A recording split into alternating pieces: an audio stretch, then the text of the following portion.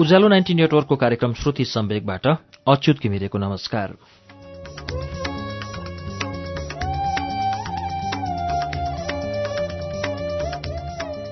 उज्यालो 90 network काठमाडौँसँगै देशभरिका विभिन्न FM स्टेशनहरूबाट एकैसाथ हरेक मंगलबार र शुक्रबार राति 9:15 बजे कार्यक्रम श्रुति सम्वेक प्रसारण हुन्छ। श्रुति सम्वेकमा हामी वरिष्ठ लेखकहरूका उत्कृष्ट कृतिहरू वाचन गर्छौं।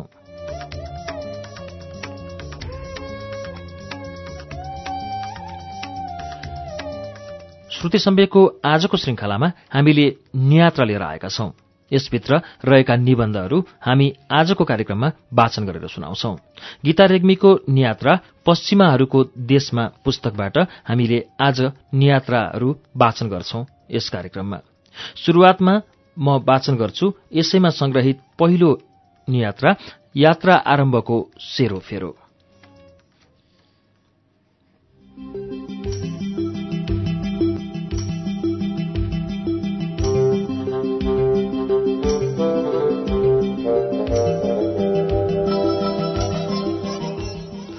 साहित्य कार्यक्रममा सहभागिता जनाउने क्रममा एक दिन अन्तर्राष्ट्रिय साहित्य समाज नेपाल च्याप्टरले आयोजना गरेको कार्यक्रमको निम्तालु बनेर गएकी थिएँ म प्रज्ञा भवन कमलादी काठमाडौँमा। गोपी प्रसाईको कविता संग्रह रात ढलेको थिएन विमोचन हुँदै रहेछ। त्यसमा एकजना मंगोलियन मूलकी सानो चिटिक्कको जिउडाल भएकी नौली महिला मञ्चमा आसीन थिइन्। को होलिन् ती महिला? एउटा कौतूहलता थियो मनमा। उनले बोल्ने पालो आउँदा थाहा भयो उनी अन्तर्राष्ट्रिय साहित्यिक संस्थाको केन्द्रीय उपाध्यक्ष जयालक्ष्मी राई रहेछिन्। बोल्ने क्रममा उनले भनिन्, अगस्तमा बेलायतमा नेपाली साहित्यिक सम्मेलन हुँदैछ। कार्यक्रम अवधिभर खाना बस्न हामी निशुल्क व्यवस्था गर्दैछौं। तपाईहरू सबै साहित्यकारहरूलाई निम्ता छ। उनको कुराले मलाई लोभ्यायो। उनी त्यस दिनको कार्यक्रमको आकर्षक थिइन्। लाग्दथ्यो मौरीको रानोलाई मौरीहरूले ढाकिदिए जस्तो ढाकिएकी थिइन् उनी।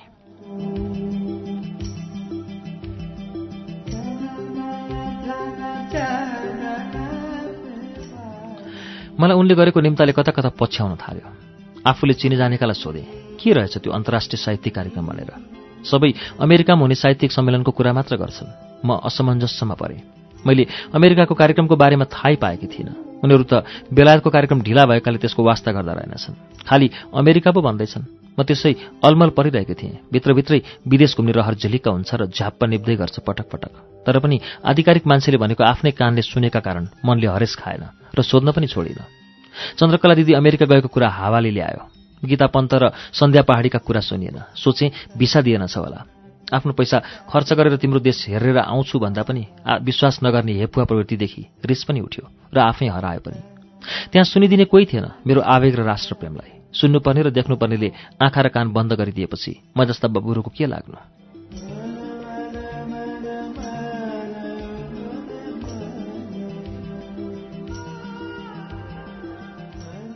असार 29 गते पर्यटन बोर्डको हलमा भानु जयन्तीको कार्यक्रम थियो। गीता पन्त र म सँगै पर्यौं। धेरैजना साहित्यकारको नाम गीता भएकाले प्राय 3-4 जना गीता सँगै परिन्छ। नामकै कारणले हामी नजिकैका थियौं। मैले नै कुराको थालनी गरेँ गीता पन्तलाई। होइन कसरी रोकियो अमेरिका भ्रमण? उनले निराशाको लामा श्वास फेर्दै भनिन्, छोडिदिनुस् ती कुरा। मैले उनलाई जिस्काउन छोडिन र भने, फेरि आइरहेछ नि बेलायतको कुरा। उनले भनिन्, अमेरिका भिसाका लागि आर्थिक र मानसिक लगानी धेरै भयो। त्यसैले म त बेलायतका लागि कोसिस नै गर्दिनँ। मैले आफ्नो मनको गाँटो खोलेँ। मलाई इच्छा छ तर कहाँ कोसँग सोध्ने? म त अल्मलिएकी छु। उनले inlsuk.org मा हेर्नुस् र फारम भर्नुस्, कसैलाई पनि सोध्नु पर्दैन भनिन्। म मक्ख परेर असारको झरीमा पनि मनभित्र सयपत्री र मखमली फुलाउँदै सिमसिम परेको पानीमा भिज्दै बाटो लागेँ। मैले साँच्चै नै एउटा सोझो बाटो भेटेको जस्तो भयो। मन चङ्गा भयो जस्तो भयो। 2 दिन त्यसै बिते। 32 असार शनिबारको दिन भतिज निश्चल जागिरमा चितवन जाँदै थिए। घरबाट उनीसँगै निस्केँ र साइबरमा वेबसाइट हेर्न लगाएँ। हेर्दै जाँदा त आफ्नै भान्जा विकलाचार्यको फोटो देखेँ। निश्चल र म दुवै अचम्मित भए जसरी दोहोऱ्याइतिर हेऱ्यौँ। उही चिरपरिचित मान्छे र उही नाम। मन प्रफुल्ल भयो, भनौँ विश्वस्त भयो। अब मैले बेलायतको लागि कसैको सेवा गर्नु पर्दैन। अघिल्लो दिन बेलुका फ्रान्सबाट हरिहर दाईको फोन आउँदा चन्द्रा दिदीले गीता तिमी फ्रान्स घुम्न आऊ न, बस्ने ठाउँ छँदैछ भन्नुभएको कानमा गुन्जिरहेको थियो। हुने बेलामा सबैतिरबाट र्याङठाङ मिल्नुपर्छ भनेको यस्तैका लागि होला जस्तो लाग्यो।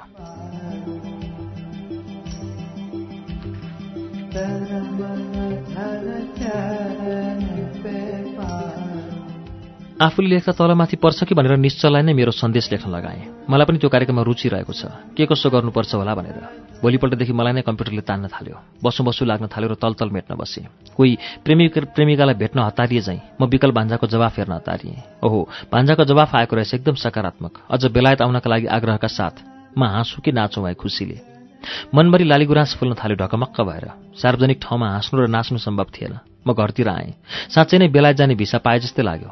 उहाँलाई सुनाएँ। ए मात्र भन्नुभयो। कस्तो चिसो थियो त्यो ए शब्द, बरफको टुक्रा जस्तै। ढकमक्क फुलेको लालीगुराँस ओइलाउने पिरले बरफलाई पग्लन छोडिदिएँ। भोलिपल्ट घरधन्दा र अफिस सकेर फेरि साइबरतिर लागेँ। यसो हेरेको मामासँगै आउन अनुरोध गरिएको समाचार थियो। म खुसीले पागल भएँ। लेखेर व्यक्त गर्दा ढिलो हुन अर्थात् मेरो धैर्यले सीमा नाग्ने हुँदा बाबुलाई स्काइपमा आउन अनुरोध गरेँ। उहाँ आउनुभयो, तर म बसेको साइबरमा स्काइप रहेनछ। म अर्को साइबर जानुपर्ने भयो। खुसीले मेरो होस हराएछ। फेसबुक साइन आउट नै नगरी लागेछु अर्को साइबरमा। त्यहाँ गएर विकल बाबुसँग स्काइपमा कुरा भयो। कागजपत्रदेखि खर्चवर्चका कुरा समेत भए। भान्जा बाबुसँग कुरा टुङ्गियो, तर मन चुलबुलिएको नै थियो। त्यसैले फेरि फेसबुक चलाउन थालेँ। बहिनीसँग फेसबुकमा हाई हेलो हुँदै थियो। आफैले टाइप गरिरहेको ठाउँमा नयाँ अश्लील शब्द फुत्त निस्कन थाले।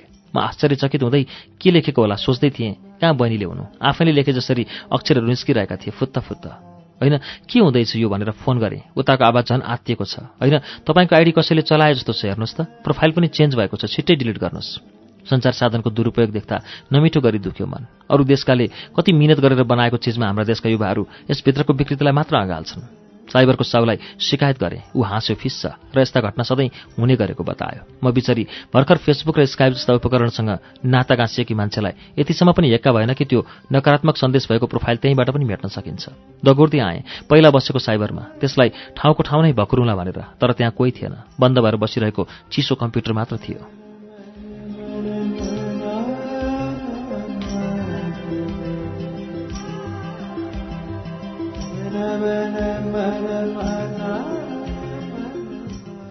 त्यो बन्द कम्प्युटर खोलेर हेरेँ। प्रोफाइल मेरो थिएन। मेटे हतारिँदै यतिकैमा उहाँ मलाई खोज्दै त्यहीँ आइपुग्नु भयो। सायद मैले धेरै बेर अलमल गरेकी थिएँ। उहाँको धैर्यको बाँध टुटेको हुँदो हो। उहाँको अनुहार पढेर यति सोच्न सक्ने भएकी थिएँ म। अघिको फेसबुकको प्रोफाइल यही झोकमा परेको भए के हुन्थ्यो होला? सायद कुनै ठुलो दुर्घटना। भान्जासँग भएको सबै कुरा उहाँलाई सुनाएँ। यस कुरामा उहाँ प्राय मौन हुनुहुन्थ्यो। मैले मौनतालाई सहमतिको लक्षण सम्झेको थिएँ। दिनदिनै विकल बाबुसँग कुरा भइ नै रह्यो। उहाँसँग कुरा नभई मलाई कस्तो हुन थाल्यो। मेरो लामो समयदेखि उब्जेको रहरको सानो झिल्कोले राँको बन्ने सुर कस्तै थियो। बुधबारको दिन निम्ता पत्र नै आयो। म खुसीले गदगद भएँ। भोलिपल्टै उहाँ र म बैंक ब्यालेन्सको जोहो गर्न थाल्यौँ। तर यो कुरा त्यति सहज थिएन हामीलाई। तथापि बल्ल तल्ल बेलायती सरकारले पत्याउने गरी पैसाको व्यवस्था गर्यौँ। घर र अफिसका कागजात जुटाउनु, आम्दानीका बाटाघाटा सबै देखाउनु थियो। सबै कागजात जम्मा गरेर 2011 जुलाई 22 तारिक 1 बजे भिसा आवेदन दर्ता गर्न गयौँ। अन्तर्वार्ता लिन्छ भन्छन्। कस्तो होला, के सोध्ला? मन भुटपुटिरहेको थियो। एक मन भन्थ्यो यो उमेरमा पनि के डराउने, के नै सोध्ला र? अर्को मनले भन्थ्यो आफ्नो पैसा खर्च गरेर तिम्रो देश घुमेर आउँछु भन्दा पनि जान नपाउने पनि हुन्छ। यस्तो सोच्दा सोच्दै दरबार मार्ग पछाडिको बेलायत जानको लागि आवेदन बुझाउने ठाउँमा पुग्यौँ। उहाँलाई भित्र पस्नै दिएन। नमिठो मान्दै बिदा गरेर म मात्र भित्र पसेँ।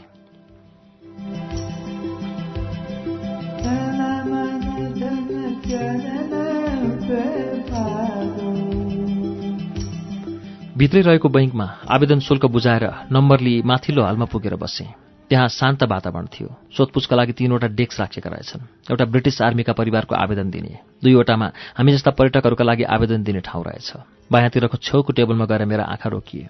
यति नै खेर मनले कल्पना गर्यो यस टेबलमा पर्यो भने मेरो भिसा लाग्छ। तर मेरो धेरैचोटिको कल्पनामा नै सीमित रहेकाले यसपल्ट कल्पनाको सागरमा नडुबिकनै भिसा आवेदन भर्न आएकी थिएँ। विदेशका फोटाहरू समेत कैद गरिन दिमागमा, मात्र आफ्नो पालोको प्रतीक्षा गरिरहेँ। एकजनाको आवेदन बुझेपछि त्यो मेरो मनले सोचेको टेबलको केटा यतै अलप भयो। सायद खाना खान गएको होला। आउँदै आएन। मेरो मन कल्पना थाल्यो। मेरो भिसाले हावा खायो। थाहा छैन अर्को टेबलमा बुझाउँदा भिसा किन दिँदैन भन्ने, तर मनले त्यही टेबल र त्यही बसेको केटालाई बुझाएमा भिसा पाउन ग्यारेन्टी गरेर बस्यो। उसको आउने केही सुरसारै देखिँदैन। आफ्नै मनले भिसा नदिने ठोक्वा गर्दै थियो। कहीँबाट त्यो केटो फुत्त टप्कियो। त्यो खाली समय लगभग 1 घण्टाको हुँदो हो, तर मलाई धेरै दिनको पर्खाइ चाहिँ लाग्यो। मेरो मन प्रफुल्ल भयो। खुसीले गमक्क पर्यो। आफ्नो पालो आउनु र ऊ आउनु भिसाको लाहाछाप लागेको जस्तै लाग्यो मलाई। मैले उसलाई नमस्कार गर्दै भने, तपाईँलाई आवेदन बुझाए भिसा लाग्छ कि भनेर तपाईँलाई नै कुरेर बसेको म त। त्यो केटाले प्रत्युत्तरको सूचक पनि देखाएन। भन्यो, पहिला पनि आवेदन गर्नुभएको थियो र दिदी तपाईँले? मैले जवाफ दिएँ, थिएन, पहिलोपटक हो। उसले साधारण सोधखोज मात्र गर्यो। म आफैले कागजपत्र पुगे नपुगेको सोधेँ। उसले भन्यो, तपाईँको श्रीमानको बैंक ब्यालेन्स सिट सहित सर्टिफिकेट छ, तर तपाईँको बैंक सर्टिफिकेट मात्र रहेछ। म खित्रिक परेँ। कागजको थुप्रो धेरै नै भइसकेकाले मैले नै त्यसलाई चाहिँदैन होला भनेर निकालेकी थिएँ। त्यही कागजको विषयमा उसले कुरा निकाल्यो।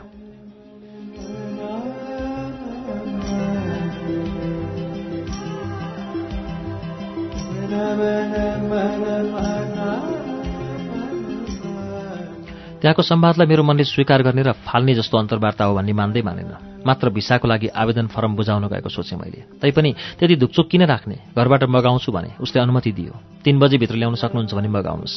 घरमा भतिजी निशालाई फोन गरेर ब्यालेन्स सिट लिएर ट्याक्सीमा आउन भने। उसले हुन्छ त भनी, तर धेरै बेरसम्म आइन। मनमा नाना थरी नकारात्मक विचारहरू उत्पन्न हुन थाले। छटपटिँदै भित्रैको सुरक्षा घेर आउजाउ गरिरहेँ। फोन गर्दा गर्दै ऊ बल्ल मेरो अगाडि ट्याक्सीबाट ओर्ली। ठाउँ नदेखेर त्यस ठाउँलाई धेरै फन्का मारिसकेछन्। म भने बिना सित्तीमा के सोच्दै छटपटिएकी थिएँ। उसको हातको कागज हेरेको मसँग भएको सर्टिफिकेटको फोटोकपी पो रहेछ। ट्याक्सीलाई पैसा दिएर पठाएँ। माथि गएर फर्म पठाइदिनु भनेर निशा र म एउटा अध्याय सकेर हिँड्दै घर आयौँ। 3 हप्ताको पूरा प्रतीक्षापछि पासपोर्ट आयो, बेलायतको भिसा लागेर। मेरो खुसीको सीमा रहेन। कुरा त्यत्तिकै कहाँ टुङ्गियो र मलाई फ्रान्स पनि जानु छ। सोमबार प्राध्यापक डाक्टर गोविन्दराज भट्टराई र शर्मिला खड्कासँग भनेर टिकटको टुङ्गो लगाई फ्रान्सका लागि भिसाको आवेदन दर्ता गराउने सल्लाह भयो। तर सल्लाह गर्दा गर्दै माझीको सल्लाहले 7 गाउँ डुबे जस्तै भयो। हामी फ्रान्सेली दूतावास 5 मिनट ढिला पुग्यौँ। त्यसको अर्को दिन पनि दूतावासमा भिसाको काम हुँदो रहेनछ। बुधबार अर्थात् अगस्त 17 मा भिसाका लागि सबै खाली औपचारिकता निभायौँ। समय छोटो भएकाले दूतावासमा अलिकति दबाब दिनुपर्ने भयो। यसले गर्दा फ्रान्समा पटक पटक हरिहर दाइलाई र निर्मल अर्याललाई फोन गरेर दुःख दिनु पर्यो। त्यसपछि नजिकै आएको तीजको दरखाने र खुवाउने काम मात्र होइन, अध्यक्षको हैसियतले आदर्श भ्रिकुटी महिला बचत तथा ऋण सहकारी लिमिटेडको साधारण सभा पनि गर्नु थियो। यो काम शनिबार अर्थात् 20 अगस्तका दिन सम्पन्न गरे। बेलायतको भिसा लागेपछि चितवन र अस्ट्रेलियाबाट धेरै पटक फोन आयो। यात्राका लागि पैसाको व्यवस्था कसरी हुँदैछ, चासोको विषय भनेको थियो भाइ बहिनी र बुबा आमालाई। म सोच्दथेँ कति दुःख दिनु उहाँहरूलाई, तर पनि फोनमा कुराको थालनी नै रकम व्यवस्थापनबाट सुरु हुन्थ्यो। 22 अगस्तमा बहिनी सरिताले फोन गरी सङ्गीता कान्छी र मैले पैसा पठाइदिएका छौँ, बैङ्कमा गएर लिनु। म न खुसी भएर आभारी हुन सकेँ, न त किन पठाएको भनेर भन्न नै। बेरोजगारी र स्वाभिमानको बोझले थिचिएर चेप्टेकी थिएँ म, शब्द नै फुत्कन नसक्ने गरी। यस्तैमा बाबु उज्जवलले पनि भाउजू विदेश घुम्नलाई थपथाप हुन्छ भनेर अलिकति पैसा दिनुभयो। म अबाक भएँ। भिसा लाग्छ भन्दा भन्दै हामी उड्ने भनेको दिन अर्थात् 23 अगस्तमा मात्र सो भिसा उपलब्ध भयो। भिसा लागेको खुसीलाई अनुभूत गर्नुभन्दा टिकट, विदेशी मुद्रा साट्न र केही उपहारहरू किन्नमा नै व्यस्त हुनु पर्यो, जसका कारण फ्रान्स र बेलायतमा फोन सम्पर्क गर्न समेत भ्याइएन। बल्ल बल्ल राजाराम बस्नेत भाइले टिकटको बन्दोबस्त गरिदिनु भयो। भोलिपल्ट बिहान जानु छ। अघिल्लो दिन टिकट र सिटको व्यवस्थापन गर्न उहाँले निकै कसरत गर्नु परेको थियो।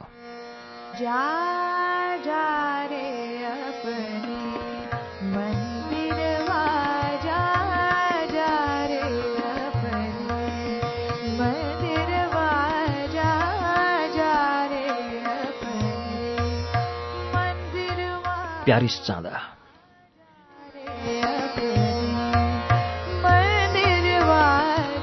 आज 2 सेप्टेम्बरको दिन शर्मिला र म फ्रान्स जानका लागि तयार भयौँ।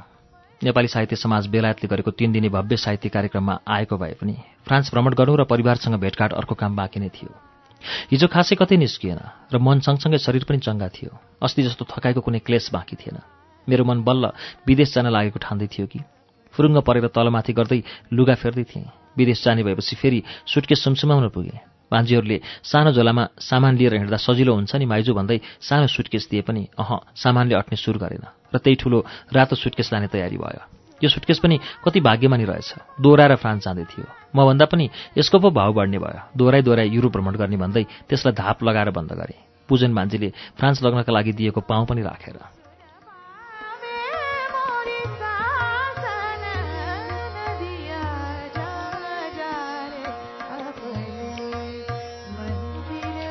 जाने दिन तय गरेर टिकट चाहिँ छिट्टै बुकिङ गर्न बारम्बार हरिहर दाइले अर्थाइरहे पनि समयले हामीलाई ढिलै गरायो टिकट बुकिङ गर्न। हामी महँगोमा पऱ्यौँ। 179 पाउन्ड लाग्यो दुईतर्फी भाडाको। समय सँगसँगै पैसालाई जोडेर लगेकाले नै त पश्चिमाहरू समयसँग कुद्छन्, समयसँगै खान्छन् र समयसँग निदाउँछन्। अनि पो देश र मानिस विकसित भएका छन् भनेर मान्न सकिन्छ। आज तीजको पञ्चमीको दिन नेपालमा दिदीबहिनीहरू आफ्ना सुकोमल मानव शरीरलाई संस्कृतका मन्त्रहरूले आफ्ना सुकोमल मानव शरीरलाई संस्कृतका मन्त्रहरूले चोख्याउँदै धर्मका कली लगाएर नाच्दै होलान् बिचरा। समय कहाँबाट कहाँ पुगिसकेछ। हामी चाहिँ अन्धविश्वासमा रुमलिएर संस्कृतिलाई जोगाउने नाउँमै कतै अघि बढ्न त बिर्सेका छैनौँ।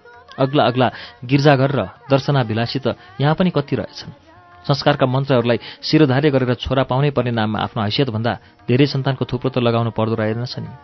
समय सापेक्ष त्यसलाई परिमार्जन गर्दै लग्यो भने त सबै युवा युवती यस हिन्दू धर्मबाट फुत्किएर क्रिस्चियन धर्ममा पस्दैनथे होला। हाम्रा घरका दैला दैलामा क्रिस्चियन धर्म प्रचार गर्नेहरूले आउने आँटै गर्दैनथे होला।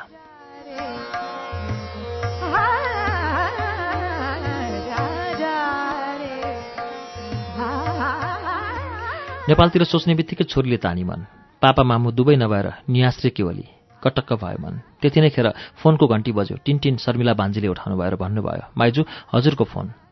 निराशा हेलो गरेको निशा रहेछ। नानु र पुन्टु पनि रहेछन् साथमै। दैवले तँ सोच म पुर्याउँछु भने चाहिँ भयो। नानुसँग बोल्दा मन चिसो भयो। चाडबाड सधैँ आफ्नो घरमा मनाउने गरेको यसपालि घर रित्तै। बाबु उज्जवलकोमा मनाएकाले ऊ घरै नआएको गुनासो गरी। फ्रान्स जाने कुराले मेरो मन चञ्चल बनेको छ। छोरीसँग बोलिसकेपछि कानमा चन्द्रा दिदीको गीता तिमीहरू आऊ न फ्रान्स घुम्न भनेको शब्द गुन्जिन थाल्छ। म आउँदैछु दिदी भन्दै भेट्ने खुसीले मन पनि फुरुङ्ग परेको छ। शर्मिला सुनिता र पूजन भान्जी अनि केटाकेटीसँग 15 दिनको बिदा मागेर विकल बाबु शर्मिला र म रम्फोड स्टेसनतिर लाग्छौँ ट्रेन चढ्नका लागि। सफा चिटिक्क परेको बाटोमा रातो सुटकेस गुडाउँदै उहाँहरूको होटल एसियन एक्सप्रेसमा गएर एकैछिनमा बस्यौँ। बाबु खै कता लाग्नुभयो? म 15 दिनको न्यास्रो मेटाका लागि आइसक्रिम लिएर खान थाल्छु। बाबु आइपुग्नुहुन्छ हातभरि प्लास्टिक झुन्डाएर अनि हामी उहाँको पछि लागेर ट्रेन स्टेसनभित्र पस्छौँ र ट्रेन आएपछि चढेर वाटरलू स्टेसनमा झर्छौँ। उही सौम्य यात्रा, उही रोमाञ्चकारी दृश्य मेरो मनले सोचेको पनि थिएन होला थोरै समयमा यति धेरै नवीनता भेट्छु भनेर। 1:30 बजेको युरो स्टार ट्रेन थियो। भित्र पस्ने ढोका घण्टा 1 घण्टा अगाडि मात्र खुल्ने रहेछ। हामी बाहिरको आरामदायी कुर्सीमा बस्यौँ। अगाडि चिया, कफी, केक र अन्य किसिमका फास्टफुड राखेका साना रेस्टुरेन्टले आमन्त्रण गरिरहे पनि हामी गएनौँ। त्यहीँ बसुन्जेल बाबुले हामी जाने इङ्ग्लिस च्यानल बारेमा बताउनु भयो। जम्मा 253 माइल टाढा रहेछ फ्रान्स यो मार्गबाट जाँदा।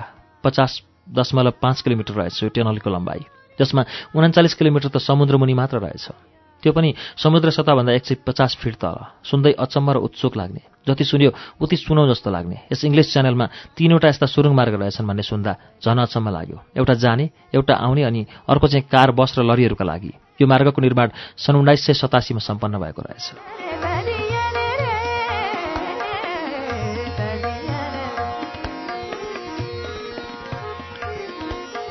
12:30 बज्यो। ढोका खोलेर युरो स्टारले हामीलाई स्वागत गर्यो। बाबु ह्यारो जाँदै हुनुहुन्थ्यो जयाजीकोमा। आजै डाक्टर सुषमा दिदी, अस्मिता र यज्ञजी नेपाल फर्काउँदै हुनुहुन्थ्यो र त्यो अघि रम्फोडमा किनेको प्लास्टिकको झोलाभित्र दिदीका लागि चक्लेटहरू रहेछन्। हामीलाई पनि लिन भन्नुभयो। केही लियौँ। बाबुले टिकट बुकिङ गर्नुभएको थियो। त्यहीँको इलेक्ट्रिक मेसिनमा आफ्नो क्रेडिट कार्ड घुसाउनु भयो र फुत्त हाम्रो हातमा 2-2वटा टिकट राखिदिनु भयो। कस्तो अचम्म! एयरपोर्टको जस्तै सुरक्षा र जाँचको व्यवस्था रहेछ। अनि उहाँलाई बाई गर्दै हामी भित्र पस्यौँ। हातमा पासपोर्ट र टिकट देखाउँदै फर्म भरेर भित्रियौँ अनि भरिभराउ भएको प्रतीक्षालयमा बस्ने कुर्सी खोज्न थाल्यौँ। आफ्ना सुटकेस घिसार्दै खुसी लागेको छ। बल्ल विदेश हिँडेको यकिन भएको छ। मन फुलै फुलको रङ्गीन सहर हेर्न लालायित भएको छ। यतिखेर सभ्यताको केन्द्रबिन्दु छुन हतारिएको छ। भित्तामा राखेका ठुल्ठुला स्क्रिनमा फ्रान्स जाने ट्रेन प्रस्थान गर्दैछ भनेपछि हामी पनि अरू बेलायती फ्रान्सेली र अन्य पर्यटकसँगै ट्रेनतिर लाग्यौँ।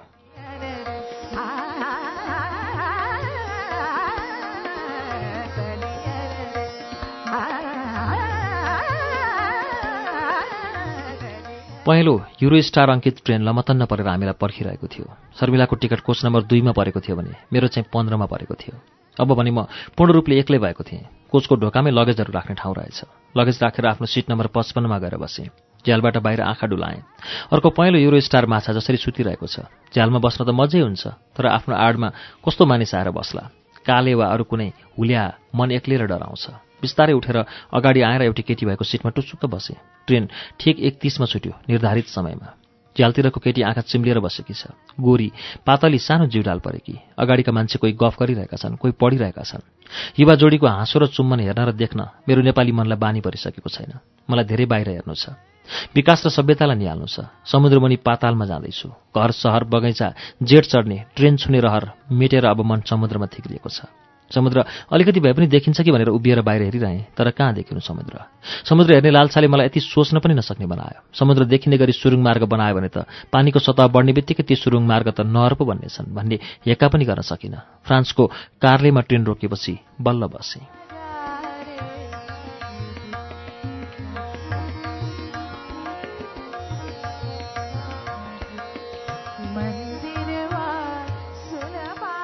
आडैको केटी अझै निदाइरहेकी नै छ।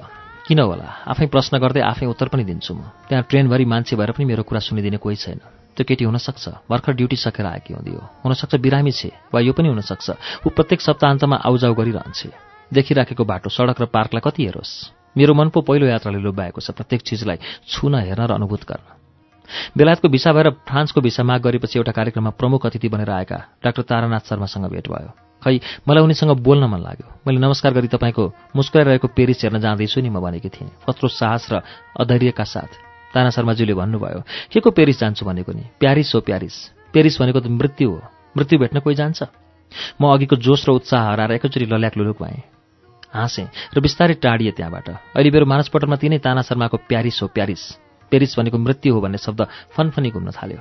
प्यारी नामको फूल कुनै प्रेमीले प्रेमिकालाई दिएको र त्यो प्यारी फूलको नामबाट प्यारिस सहरको नाम रहन गएको कुरा आफूलाई सुन्नमा आएको हो, तर धेरैले पेरिस भन्छन् र लेख्छन् पनि। म त्यसको भ्यू खोज्न छोडेर सुन्दर सभ्य र कलात्मक ऐतिहासिक सहरको परिकल्पना गर्दै बसिरहन्छु। आरामदायी सिट अगाडि किताब, खाजा जे राखे पनि मिल्ने टेबल, सफा राम्रो टोयलेट जसको पानी हातले फ्लस गर्नु पर्दैन, खुट्टाले फ्लस हुन्छ। त्यस्तो ट्रेनमा बसेर के सोच्नु, नसोचेर पनि के गर्नु। आडकी केटी निदाइरहेकी छे, छेउछाउका सबै आफ्नै साथी छन्, आलिङ्गन र चुम्बनमा व्यस्त। आफू पनि कल्पना गर्छु यो केटीका ठाउँमा उहाँ भइदिएको भए कति कुरा देखाइँदै गइन्थ्यो होला। राम्रा बगैँचा, अग्ला गगनचुम्बी भवनहरू, निलो आकाश, सम्म परेका फराकिला फाँटहरू, मकैबारीहरू र मान्छेका हावभावहरू। न अगाडिको जोडी जस्तै हामी पनि उन्मुक्त भएर अँगालोमा बेरिएर चुम्बन गरिरहेका हुन्थ्यौँ। मनले प्रश्न गर्दै आफै खोज्दैछ उत्तर पनि। कहाँ गर्नु गफ र कहाँ गर्नु चुम्बन पनि। दुईजना दुईतिर फर्कन्थ्यौँ होला, आफ्ना कुलघरानाको इज्जत जोगाउन। आफ्ना हात बेसरी आफैमा कस्सेर बस्थ्यो होला, फुत्किएर एकअर्कालाई छोइएला कि भनेर।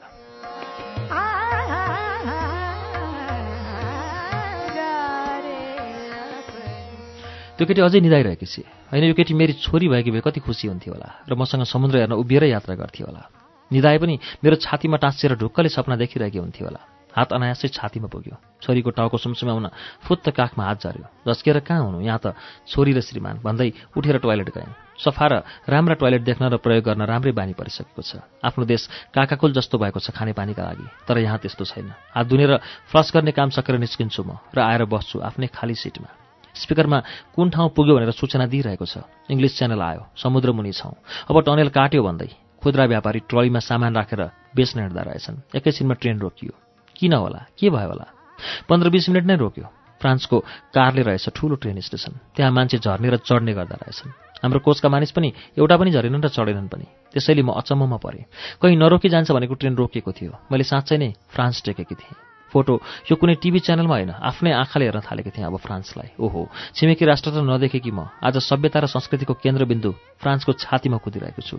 चन्द्रा दिदीलाई भने, दिदी तपाईँको आग्रहलाई स्वीकार्दै म आएँ नि।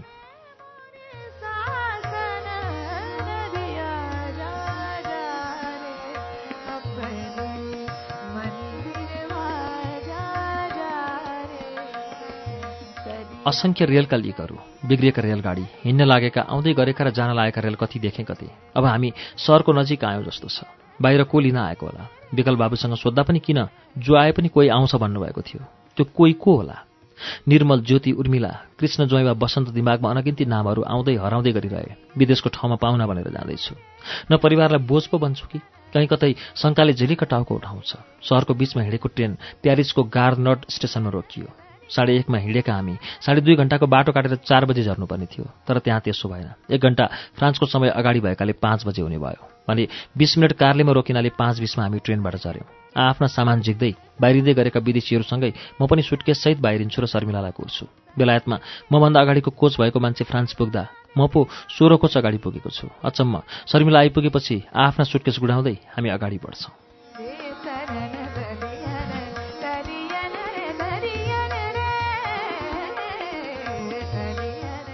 त्यहाँ केही चेक जाँच हुँदो रहेनछ। अगाडि नै उर्मिला छोरी उभिरहेको देखेर खुसीले फुरुङ्ग हुँदै ऊ भएको ठाउँमा पुग्छु। भलाकुसारी गर्दै बाहिरिन्छौँ, मान्छेहरूको भिड छिचोल्दै। नातिनी अस्मिता पनि आएकी रहेछन्। शर्मिलासँग पनि छोरी ज्वाइँ र नातिनीको चिन्जान गराएर हामी गफिँदै प्यारिसको बाटोमा कुद्न थाल्छौँ। छोरी ज्वाइँले भोक लागेको छ कि भन्दै बिस्कुट र जुस दिनुभयो। यो मन पग्लियो आतिथ्य देखेर। जुस खाँदै गयौँ। हामी मो जाँदै रहेछौँ, हरिहर दाई र चन्द्रा दिदी, छोरा उमेश र बुहारी जानुभएको ठाउँमा। छोरी ज्वाइँले हामीलाई बाटोको र ठाउँ-ठाउँको नाम भन्दै जानुभयो। खै दिमागले कति समात्यो एकैचोटि थाहा भएन। मोमा पुग्दा दाजु दिदी छोरा बुहारीसँग भेट भयो। अभिवादनको आदान प्रदान भयो। सन्चो आरामीका कुरा भए। दिदी अस्ति भर्खर बिरामी हुनुभएको थियो। गन्तव्यमा पुगेर होला कि शरीरले थकाइ मार्न खोजे जस्तो गर्यो। हामी सबैजना सँगै खाना खान बस्यौँ। कस्तो मिठो खाना, भोकभन्दा पनि मिठो थियो त्यो खाना। खाना खाएर भोलि गफ गर्ने भन्दै थाकेको शरीरलाई मोटो गद्दा र बिस्तारामा शर्मिला दिदीसँगै पल्टिए।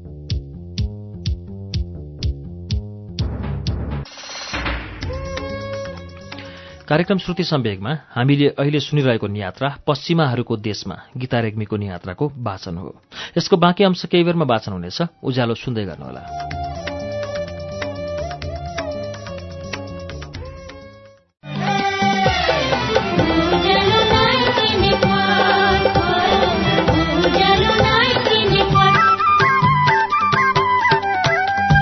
सीधा कुरा प्रश्न विचार उज्यालो 90 नेटवर्क।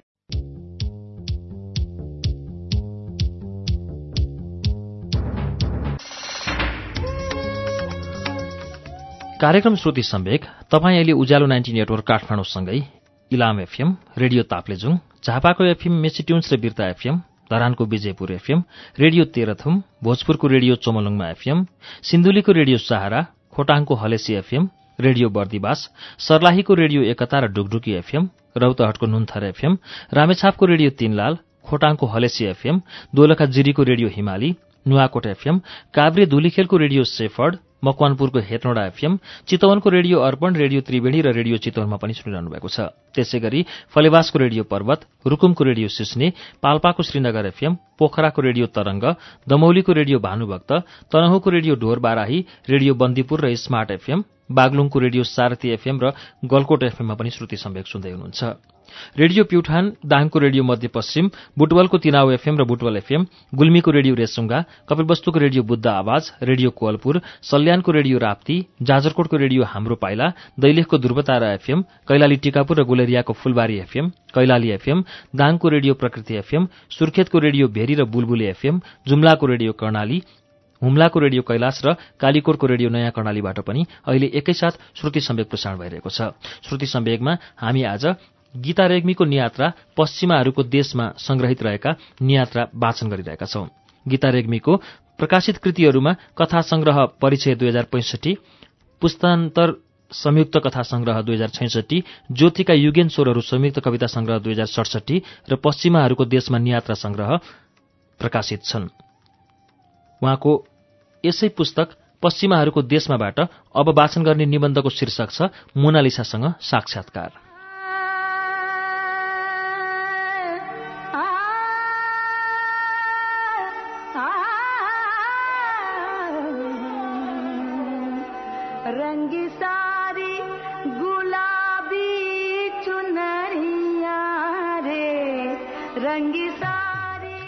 आज 7 सेप्टेम्बर 2011 को दिन लुब्र दरबार हेर्न जुर्यो।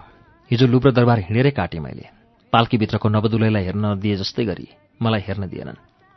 छोरी उर्मिला, गोविन्द सर र नातिनी अस्मितासँग दिउँसोको लन्च खाएर निस्क्यौँ हामी। खाना खुवाएर तृप्त पारे पनि ज्योतिले मेरो झोलामा बिस्कुट र पानी राखिदिन भुलेकी छैनन् आज पनि। हिजो रोएर पनि हगाइएछ कि आज हाँसेको छ। मध्य दिउँसो भएर पनि उसले हामीलाई माया प्रकट गरेको छ। घामले पोलेको छैन। च्यानगारी, ठूलो बाटामाथि रङ्गी-बिरङ्गी कुदेका रङ्गी-बिरङ्गी कारहरूलाई छल्दै हिजो अस्ति जस्तै हामी मेट्रोभित्र भासिन्छौं र लुब्र दरबारको अगाडि चढ्छौं। सन् 1190 मा फिलिपी अगस्टले बनाएको भवन राजदरबारको रूपमा रहेको भए पनि लुई 16 को पालामा राजसंस्थाको अन्त्य भएबाट सन् 1793 देखि यसलाई संग्रहालयको रूपमा स्थापित गरिएको रहेछ।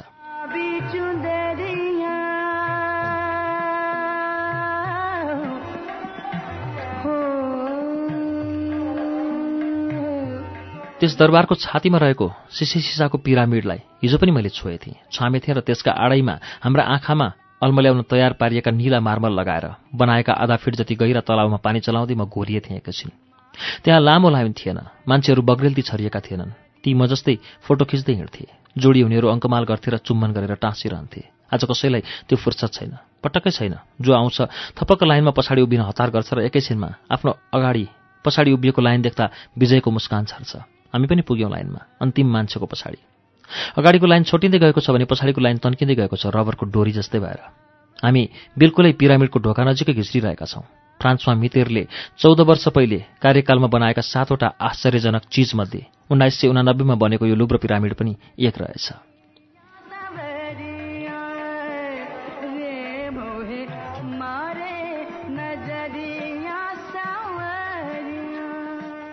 हामी भित्र पस्यौं। विद्युतीय भर्याङले नहिडिकनै भित्र पुर्याइदियो टिकट काउन्टर अगाडि। 70 फिट अग्लो र 115 फिट गोलाइ भएको यो पिरामिड म्युजियमको प्रवेशद्वारको रूपमा निर्माण भएको रहेछ। टिकट काउन्टरमै रहेछ निर्देशन पत्र। त्यसैलाई च्यापेर हेर्दै हामी अगाडि बढ्यौं। 4 तलाको म्युजियमलाई 3 भागमा बाँडिएको रहेछ। दनौ सुली र रिस लियो। मार्बल लगाएको भर्याङ चढी हामी माथि उक्लियौं। चित्रका सुन्दर ठूलाठाला फ्रेमहरू कोठाभरि झुण्डाइएका मात्र होइन, माथि सिलिङमा पनि लिपिक टाँसिएका छन्। कस्तो अचम्म, कसरी टाँसे होलान् सिलिङमा, मनमा कौतूहलता हुन्छ। नेपोलियनले इजिप्टबाट ल्याएका कलाकृति मात्रै होइन रहेछ, यहाँ त सन् 1260 देखिका चित्र रहेछन्। विश्वभरिकै देश वा महादेशको प्रतिनिधि बनेर गचक्क परेका Greece, Rome, Africa, Asia, American, German, Dutch, Belgium, Swiss आदि देशहरूबाट पनि चित्रहरू ल्याइएका रहेछन्। मूर्तिहरू पनि थिए प्राय नग्न। लाजले रातो भयो नि छोरी नातिनी र सरका अगाडि। सरसँग जिज्ञासा राख्नु पनि भएन यो नग्नताको आशय के होला भनेर। सायद हामी एकअर्कासँग लजाइरहेका थियौँ होला। मान्छेको भिडसँग छेलिँदै दनो विभागतिर लाग्यौं, जहाँ लियोनार्दो दा भिन्सीको सृष्टि मोनालिसा थिइन्। अर्थात् लियोनार्दो दा भिन्सीको विश्वप्रसिद्ध चित्र भनौं, वा इटलीका धनी सिल्क व्यापारी फ्रान्सिस्को डेल जियोकोन्डोको श्रीमती मोनालिसा, वा ताना शर्माकी प्यारिसकी पोक्ची हो, उसैलाई हेर्न हतारिएकी छु म पनि। प्रेमीले प्रेमिका भेट्न हतारिए झैं। दनो विभागको पहिलो तल्लाको क्यारी ग्यालरीमा राखेको रहेछ उनलाई, बेत्तामा टाँसेर। हातले छुन स्पर्श गर्न नमिल्ने गरी डोरी टाँगेर टाढैबाट हेर्नुपर्ने मोनालिसालाई बुलेट प्रुफ सिसाभित्र बन्दी बनाएको रहेछ। दर्शकको भिड खचाखच छ। मोनालिसाले केटा मान्छे मात्रै होइन, महिलालाई पनि त्यत्तिकै आकर्षण गरिरहेकी छन्। कसरी होला, किन रहेछ भनेर मैले पनि घोरिएर हेरेँ। हाँस्न खोजे झैं, बोल्न खोजे झैं गर्छे मसँग पनि। केटाहरूको आँखालाई तीरले हान्दियो कि र त यति बिग्न मान्छे होइरिएका। एउटा मान्छेले त एसिड खनाइदिएछ सन् 1956 मा बिचरीलाई। उसकी प्रेमिका भन्दा राम्री भएर हो कि न त्यहाँबाट भगाएर लग्न नसकेर हो कुन्नी त्यस टिटालाई त्यति बिग्न रिस उठेको। सन् 1956 मा नै अर्को बोलिभियाली युगो आगाजा नामक ठिटोले ढुङ्गाले हानेछ बिचरा, कुइनामा लागेर झण्डै हात भाँचिएको रे।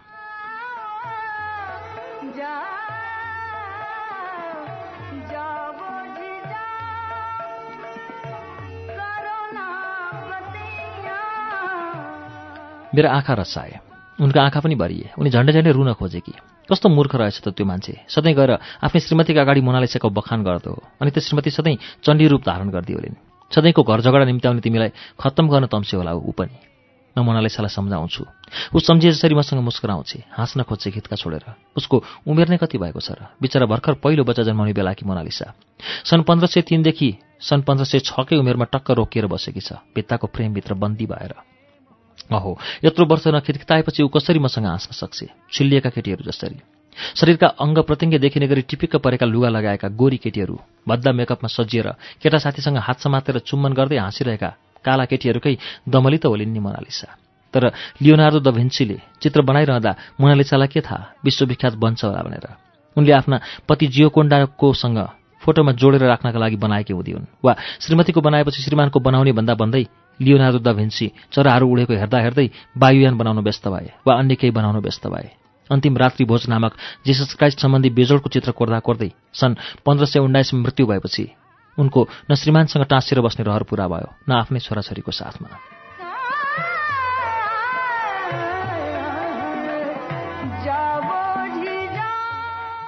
सन् 1911 अगस्त 21 मा अफिसकै कर्मचारीले कोटभित्र लुकाएर ग्राहक खोज्दै इटलीका गल्लीमा पुर्याएछ मोनालिसालाई। केटी बेच्ने ग्राहकका हातमा परेकी अनपढ केटी जस्तै भएर आफ्नै टोल र समाजमा प्रदर्शनी गराउँदै हिँड्दा उनलाई कस्तो भयो होला? म लेग्रो पसार्छु, ऊ मुस्कुराउँछे। म खुसीले दङ्ग पर्छु। थाहा छ तिमी उता तिम्रो गाउँघर चारिरहँदा यता के भयो? चोरीका शङ्कामा प्रख्यात फ्रान्सेली कवि गियोम आपोलिनियालाई जेल राखियो। बिचरा कविमित्र चित्रकार पाब्लो पिकासोलाई सोधपुछको लागि हिरासतमा राखियो। त्यसैले पनि होला तिमी 2 वर्षपछि प्रकट भएकी। फ्रान्स सरकारले पनि तिम्रो घर माइतीप्रतिको मोह बुझेर होला इटलीभरि घुमाएर तिमीलाई सन्तुष्ट बनाएर सन् 1913 मा लुभ्र म्युजियममै ल्याएर थपक्क सुरक्षित साथ राखेको। अघि मुस्कुराएकी ऊ अहिले निराश बनी। मैले ढाडस दिएँ, हेर तिमीलाई कति धेरै मानिसले माया गर्छन्, तिमीप्रति सद्भाव राख्छन्, र नै त वर्षका करोडौं मानिसले तिम्रा पिरमर्का र मुस्कान हेर्न आउँछन्। रिस उठेर तिमीलाई ध्वस्त गर्न खोज्ने त 1-2 जना हुन्, धेरै त तिम्रो मुस्कानमा लट्ठिएर पागल प्रेमी जस्तै बन्छन्। 18 इन्च चौडाइ र 30 इन्च लम्बाइ भएको तिम्रो फोटो बाहिर पसलतिर छ्यापछ्याप्ती पाए पनि मान्छे तिमीलाई नै मन पराएर हेर्न आउँछन्।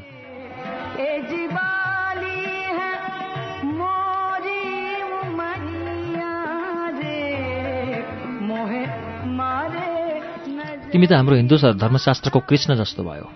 तिमी यति धेरै अतुलनीय भयो कि तिम्रो मूल्य अन्दाज गर्न अमेरिकाले 1962 डिसेम्बर 14 देखि मार्च 1963 सम्म न्युयोर्क र वाशिङटन पठाउँदा तिम्रो बीमा मात्रै $100 मिलियन थियो।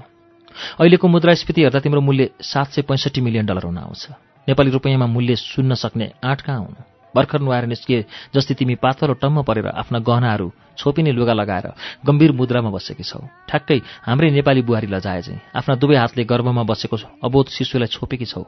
मायाले तिम्रो रूप, सभ्यता, मुस्कान, कपडाको रङ, बसाइको अवस्था सबै हामी जस्तै दर्शकका आँखामा नजरअन्दाज र रमिती गफ मात्र नभई क्यानाडाली वैज्ञानिकहरूको समूह नै लाग्यो। उच्च प्रविधियुक्त लेजर क्यामेरा र फोटोग्राफी स्क्यानसहित तिमी गर्भवती वा भर्खरकी सुत्केरीको निर्क्योल गर्नका लागि।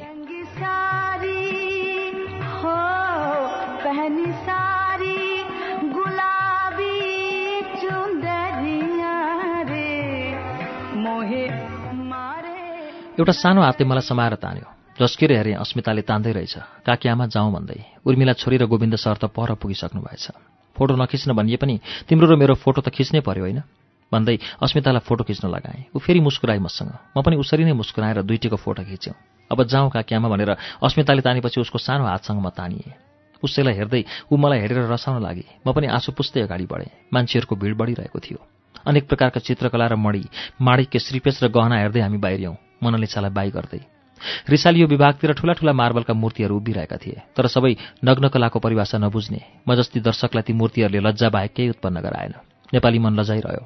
हामी बिस्तारै बाहिरियौँ। पिरामिडको अगाडिको निलो तलाउको डिलमा बसेर ज्योतिले राखिदिएको खाजा खान थाल्यौँ। गफिँदै घडीले 4 बजाइसकेको थियो। हामी उठ्यौँ। सुन्दर पार्क, बगैँचा, पोखरी हुँदै म्युसुडु लुब्रोको मेट्रो स्टेसन छिर्यौँ र ओभरभिले आयौँ।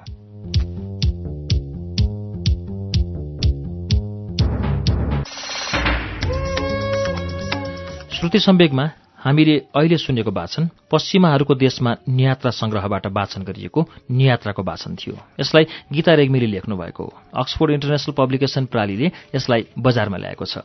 हामीले यसै वर्ष बजारमा आएको यो नियात्रा संग्रह पश्चिमाहरूको देशमाबाट आज 3वटा निबन्धहरू वाचन गर्यौं। यी 3वटा निबन्धहरूमध्ये यात्राको प्रारम्भ शीर्षकको निबन्ध एउटा थियो भने प्यारिस जाँदा र मोनालिसा सम्बन्धी अर्को निबन्ध गरी 3वटा निबन्ध नियात्रा हामीले आजको कार्यक्रममा वाचन गर्यौं। अब आजलाई यिनै वाचनसँगै कार्यक्रम श्रुति सम्वेकबाट बिदा लिने बेला भएको छ। बिदा हुनु अघि हाम्रो ठेगाना कार्यक्रम Shruti Sambeg, Ujyaalo 90 network, post box number 6469 Kathmandu. यदि तपाईँ इमेलबाट आफ्नो प्रतिक्रिया दिन चाहनुहुन्छ भने हाम्रो इमेल ठेगाना shruti@unn.com.np।